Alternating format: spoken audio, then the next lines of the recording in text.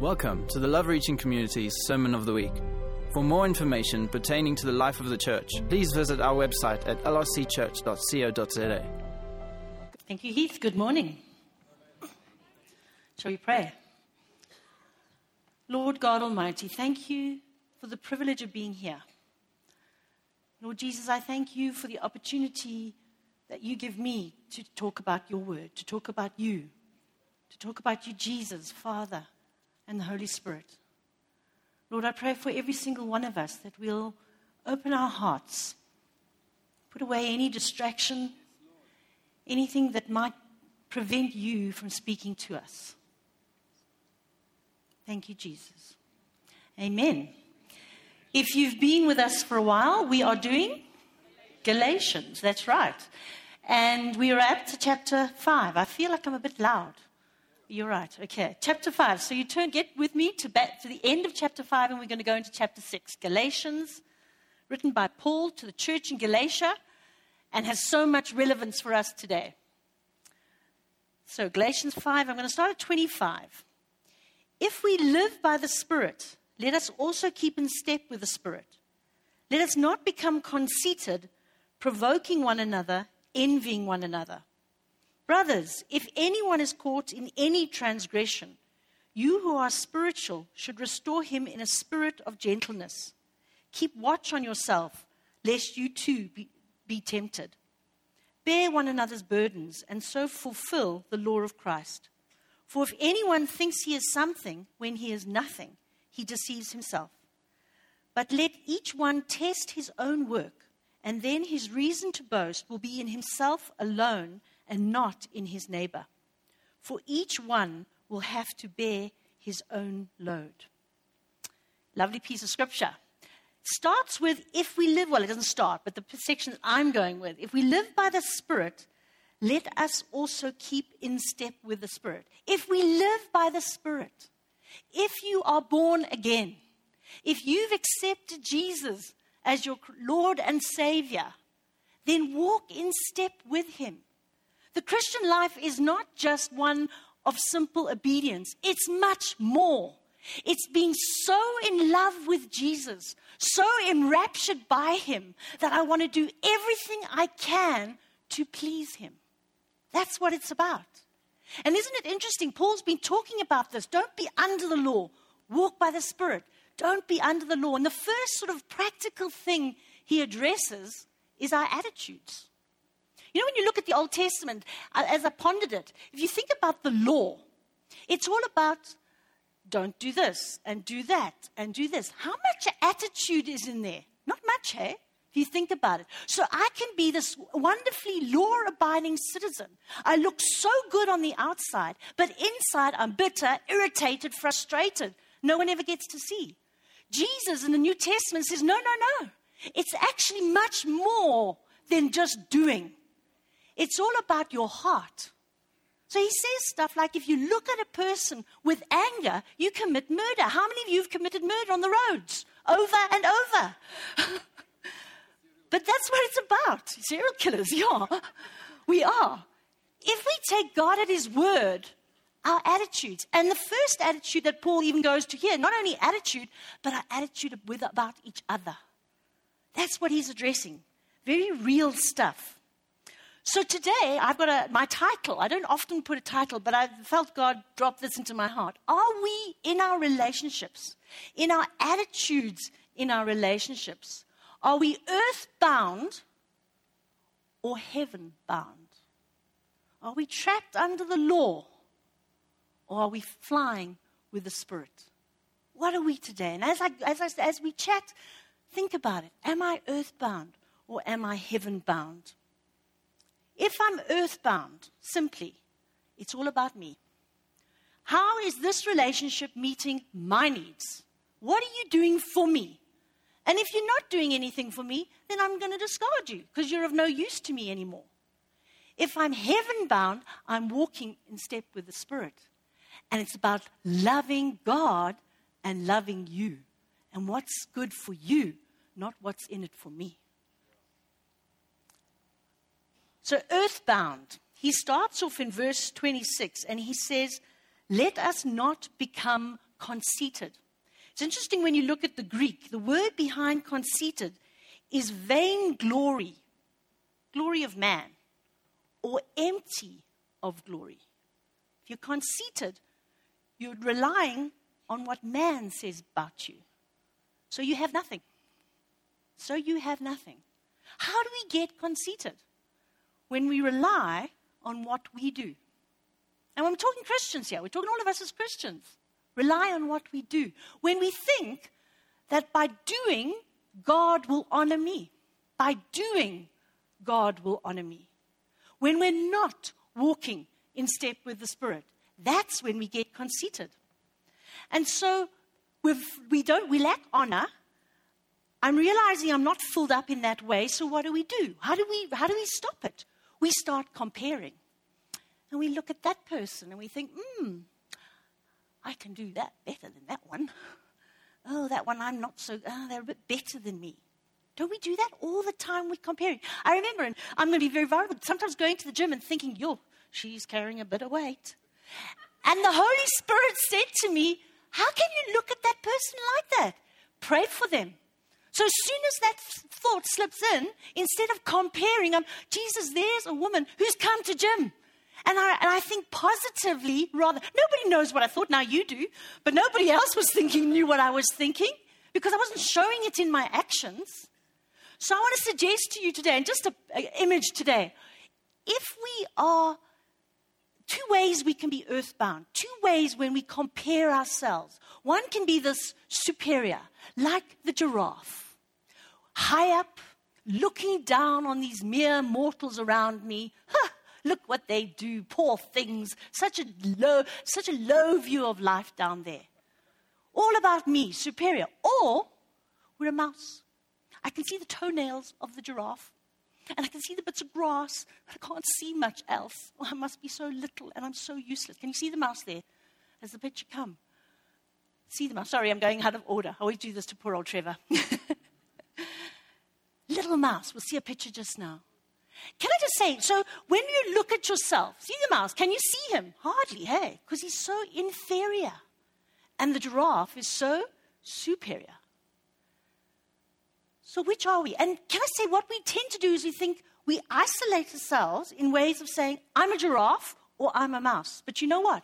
Through the day, depending on my circumstances, depending on who I'm with, depending on how I'm feeling, I'm a giraffe and then I'm a mouse. Have you noticed how you do that? In one context, you'll feel confident and you'll feel superior. But in another context, you'll feel a bit like a stupid little brown mouse. And today, let's look at those. So how do we identify it?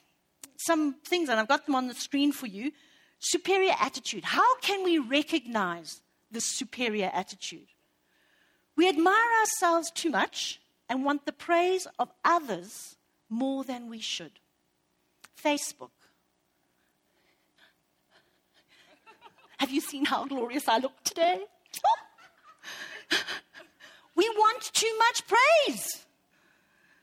When I look at others, I feel I am better. So I have this arrogant attitude. I just know more, darling. Haven't you read the word? Of course you knew who Elijah was that Tabitha was speaking. Don't you know the word? We pick arguments. We blow up about things. Our response to criticism is angry and judgmental. Our thoughts are, I would never do that. We have an assertive pride. Now, I don't know about you, but when I wrote those, I can tick a lot of those boxes in certain situations. And let's be honest with ourselves. It's how we're thinking. An example is Joseph. Joseph in the Bible, he was the apple of his father's eye. His father did not help him from not having the superior attitude. He made him a coat of many colors. So he fanned the superior attitude into Joseph. But Joseph did his own part. He gets these two dreams where one, his cow is eating all the other cows, and the other one, his wheat is consuming all the other wheat. And well, brothers, guess what? I am the one. You're all going to worship me. He became so superior. And we do the same. How about the inferior? Like that little mouse. See how many of these we can tick with in other situations. When we look at others, we feel we lack what they have, and so we envy them. Our actions are to avoid confrontation. We clam up. We just, not going to talk about it. Our response to criticism is to be discouraged or defensive. We think we could never do that. And we have a timid pride. When are we inferior? And an example I can give, I had the privilege, earlier this year, we had the privilege of going to a restaurant that we don't normally go to. A very, very Lani restaurant. And everybody looked very Lani. And they all had the right clothes on. And they all had animated conversation. And when the man came and put the napkin on my lap, everyone else knew what to do. Thank you. I felt inferior. Hopefully nobody notices this little brown mouse sitting on this chair. Doesn't quite know what to do in this situation. I was inferior. Both of those. What's wrong? We're comparing ourselves with others. In Galatians, in that chapter, in that verse 4, it says, "But let each one test his own work, and then his reason to boast." And it's interesting, the Greek word behind that in King James, it says the reason to rejoice will be in himself alone and not in his neighbor. We measure ourselves against ourselves by the light of his word, by the power of the Holy Spirit. You know, at school, and I could just a little aside here because I thought of it as I was preparing. Parents, we can do a grave damage to our children. They come home with a test, and we ask them, "Where did you come? Were you top of the class, top 10, da-da-da?" We're immediately teaching our children to compare with others. It's how did you feel you did?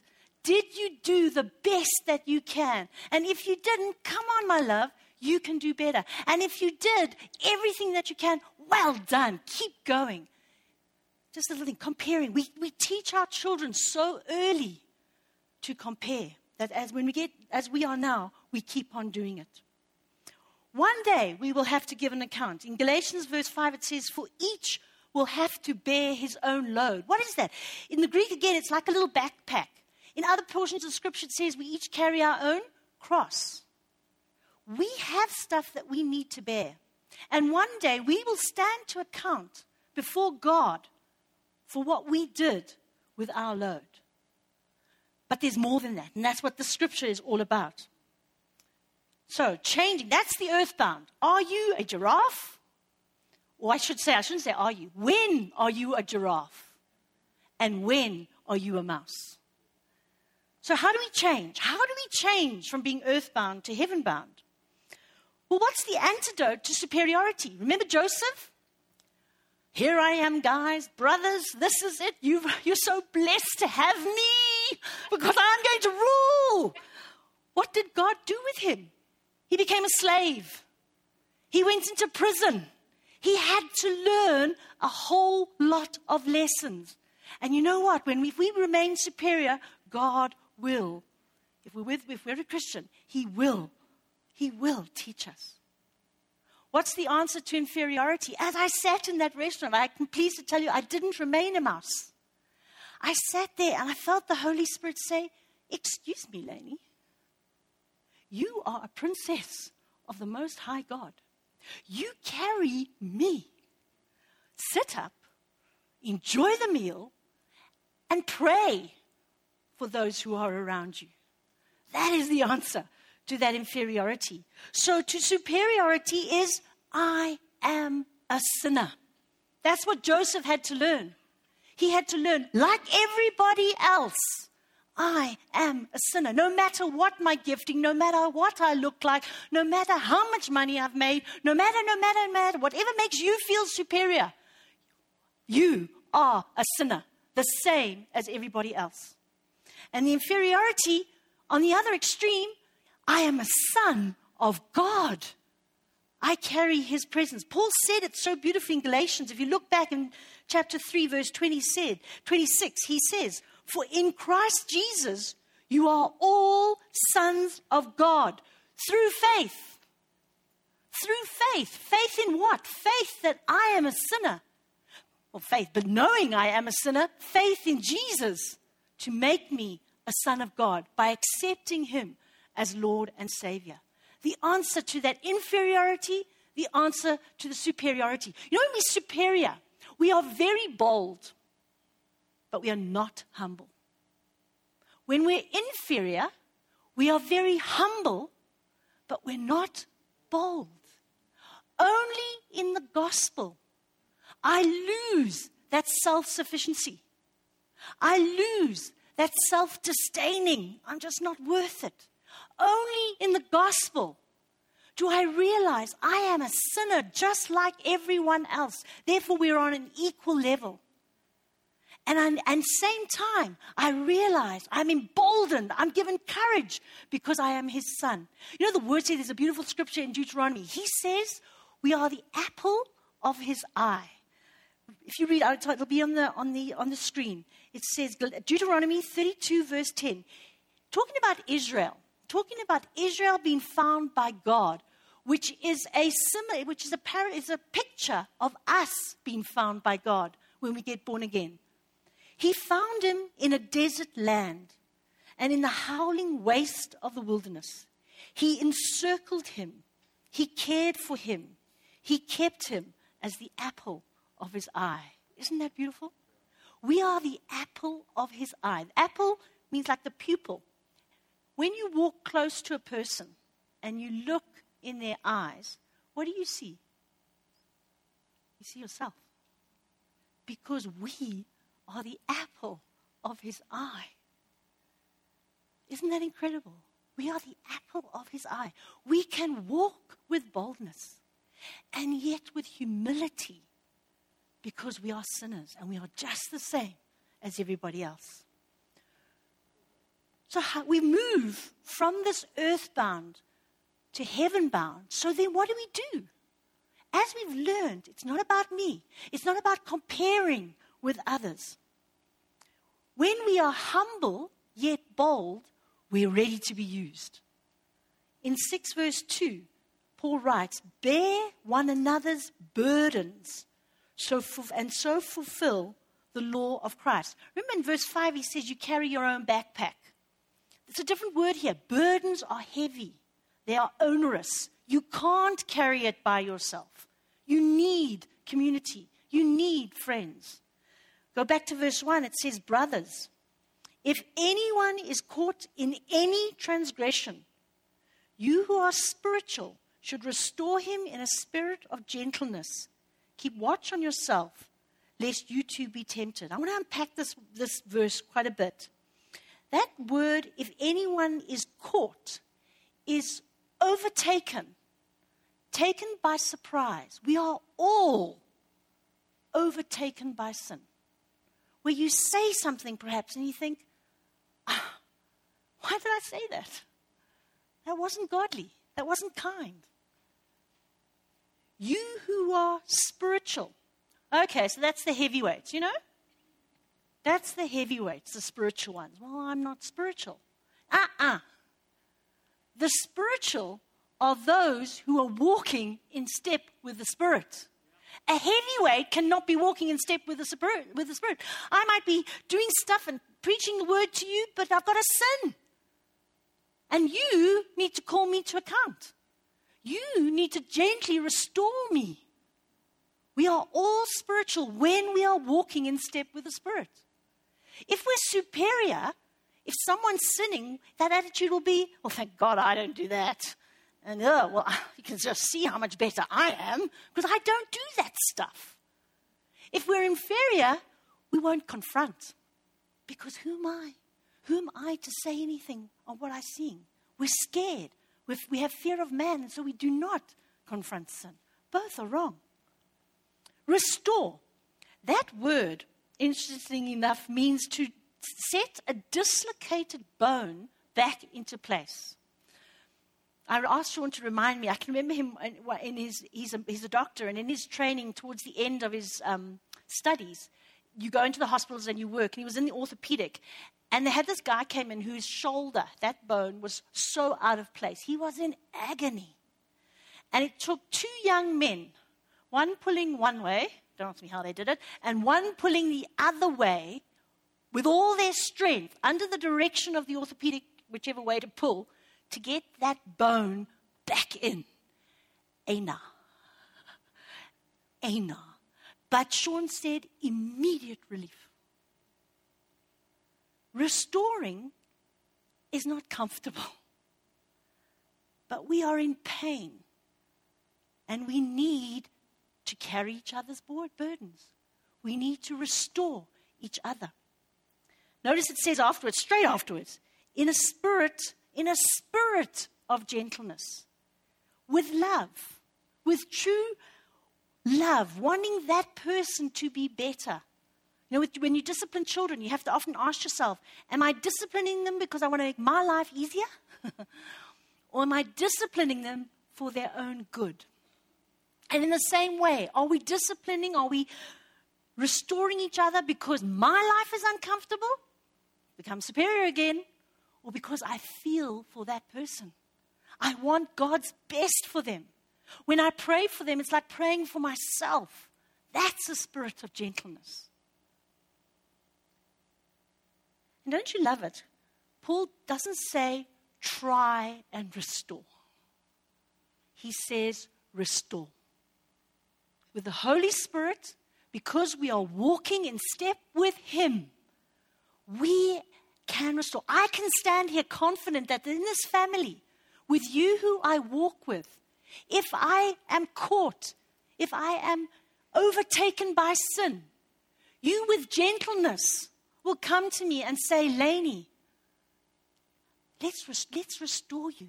Let's move you on in your relationship with Jesus. You know, when we're filled with the Spirit, we're very keen and easy to pray for people's needs, aren't we?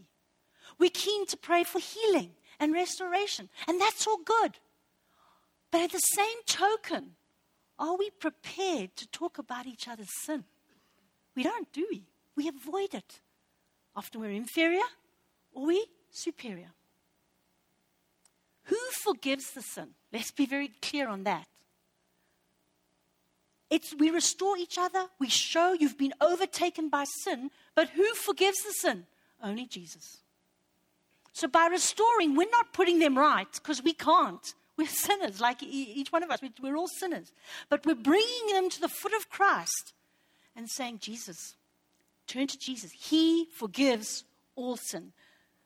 1 John 1 verse 9. If we confess our sins, He is faithful and just to forgive us our sins and to cleanse us from all unrighteousness. There is no shame at the cross. There is no one superior or inferior at the cross. And He forgives like that. He forgives immediately. The cross and the Spirit. Those are the core issues of what I'm talking about today. Whether we are earthbound, superior or inferior in our attitude towards people, or are we carrying each other's burdens? Without Jesus, without the cross, we will never be able to have the privilege of the Holy Spirit living in us saying, Lainey, you're being superior. As I was preparing this, it's quite, I don't want to tell you, often I've had to find myself, Lainey, correct your thoughts. How? By the gospel, by bringing what I've just said to you. Jesus, show me this person in a different way. I am no better, I am no worse. Why am I even comparing? How am I doing in this area, Holy Father? And that's my prayer, that as you go this week and forever, we'll remind each other, check how we're thinking. Check how we're comparing. And I can't do that on my own. Because on my own, I'm just going to go with the thoughts, whatever they might be, about other people. But checking in with Him, Holy Spirit, help me. Stop. Think about Jesus. gospel. Your gospel tells me I am humble yet bold. I am bold yet humble. Therefore, I can walk in truth. I can walk in fellowship with each other. Paul says in 1 Corinthians chapter 15, verse 10, but by the grace of God, I am what I am. And his grace towards me was not in vain. On the contrary, I worked harder than any of them, though it was not I, but the grace of God that is with me. As Paul worked out, as he fell more and more in love with Jesus, he worked harder at loving Jesus. You know what? And my brother's here, and I hope you'll forgive me. I didn't ask permission to tell the story. You can shoot me later, my brother. When we got engaged, I remember the story. I don't remember all the detail. But, you know, when you love somebody, you want to make them happy. And the way they always used to go to this trout farm, and there was a nice little walk down to the river. And that particular day, it so happened, as they got to the river, there was a vase full of red roses. Whoa, how did that happen? Why? He'd worked. He'd done something to demonstrate his love. He had to do something. So when we're in love with Jesus, it's not just sitting, it's also nice. We need to work. And it's not a bad thing. It's a wonderful thing to show him how much we love him. So Paul's saying, as I work for you, I want to do even more, and I realize how much more I need you. So in our attitudes, in our relationships, Lord, teach us to love you more in the way that we live. I found this incredible quote by Charles Colson, one of the greats. He died a couple of years ago. It's quite a mouthful, but he says, ordinary individual lives, that's us, in the breaking of cycles of violence and evil, in the paradoxical power of forgiveness, in the actions of those little platoons, that's us, who live by the transcendent values of the kingdom of God, in the midst of the kingdom of this world, loving their God and loving their neighbor. In my interpretation of that, I feel weary these days to go on to News 24 to listen to the news. What next missile has been sent over Japan? What war has been declared? What politician, another thing has been exposed? What hijack has just happened and they showed all over Facebook? What friend of mine has just been diagnosed with cancer or died? But you and I, in this evil world, bring the kingdom of God, and we make a difference. Not because of us. Oh no. Because if it was us, we'd be that superior or inferior. But because of Jesus, because of the Holy Spirit, because I want to love him, I'm going to love the people around me. I'm going to give hope to that person diagnosed with a terminal illness.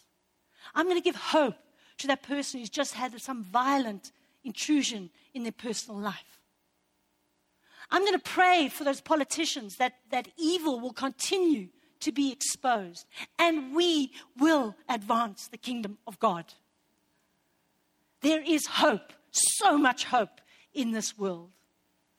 Jesus, help us to yield to him in the little thoughts, day by day by day, and love him, love his people. Amen.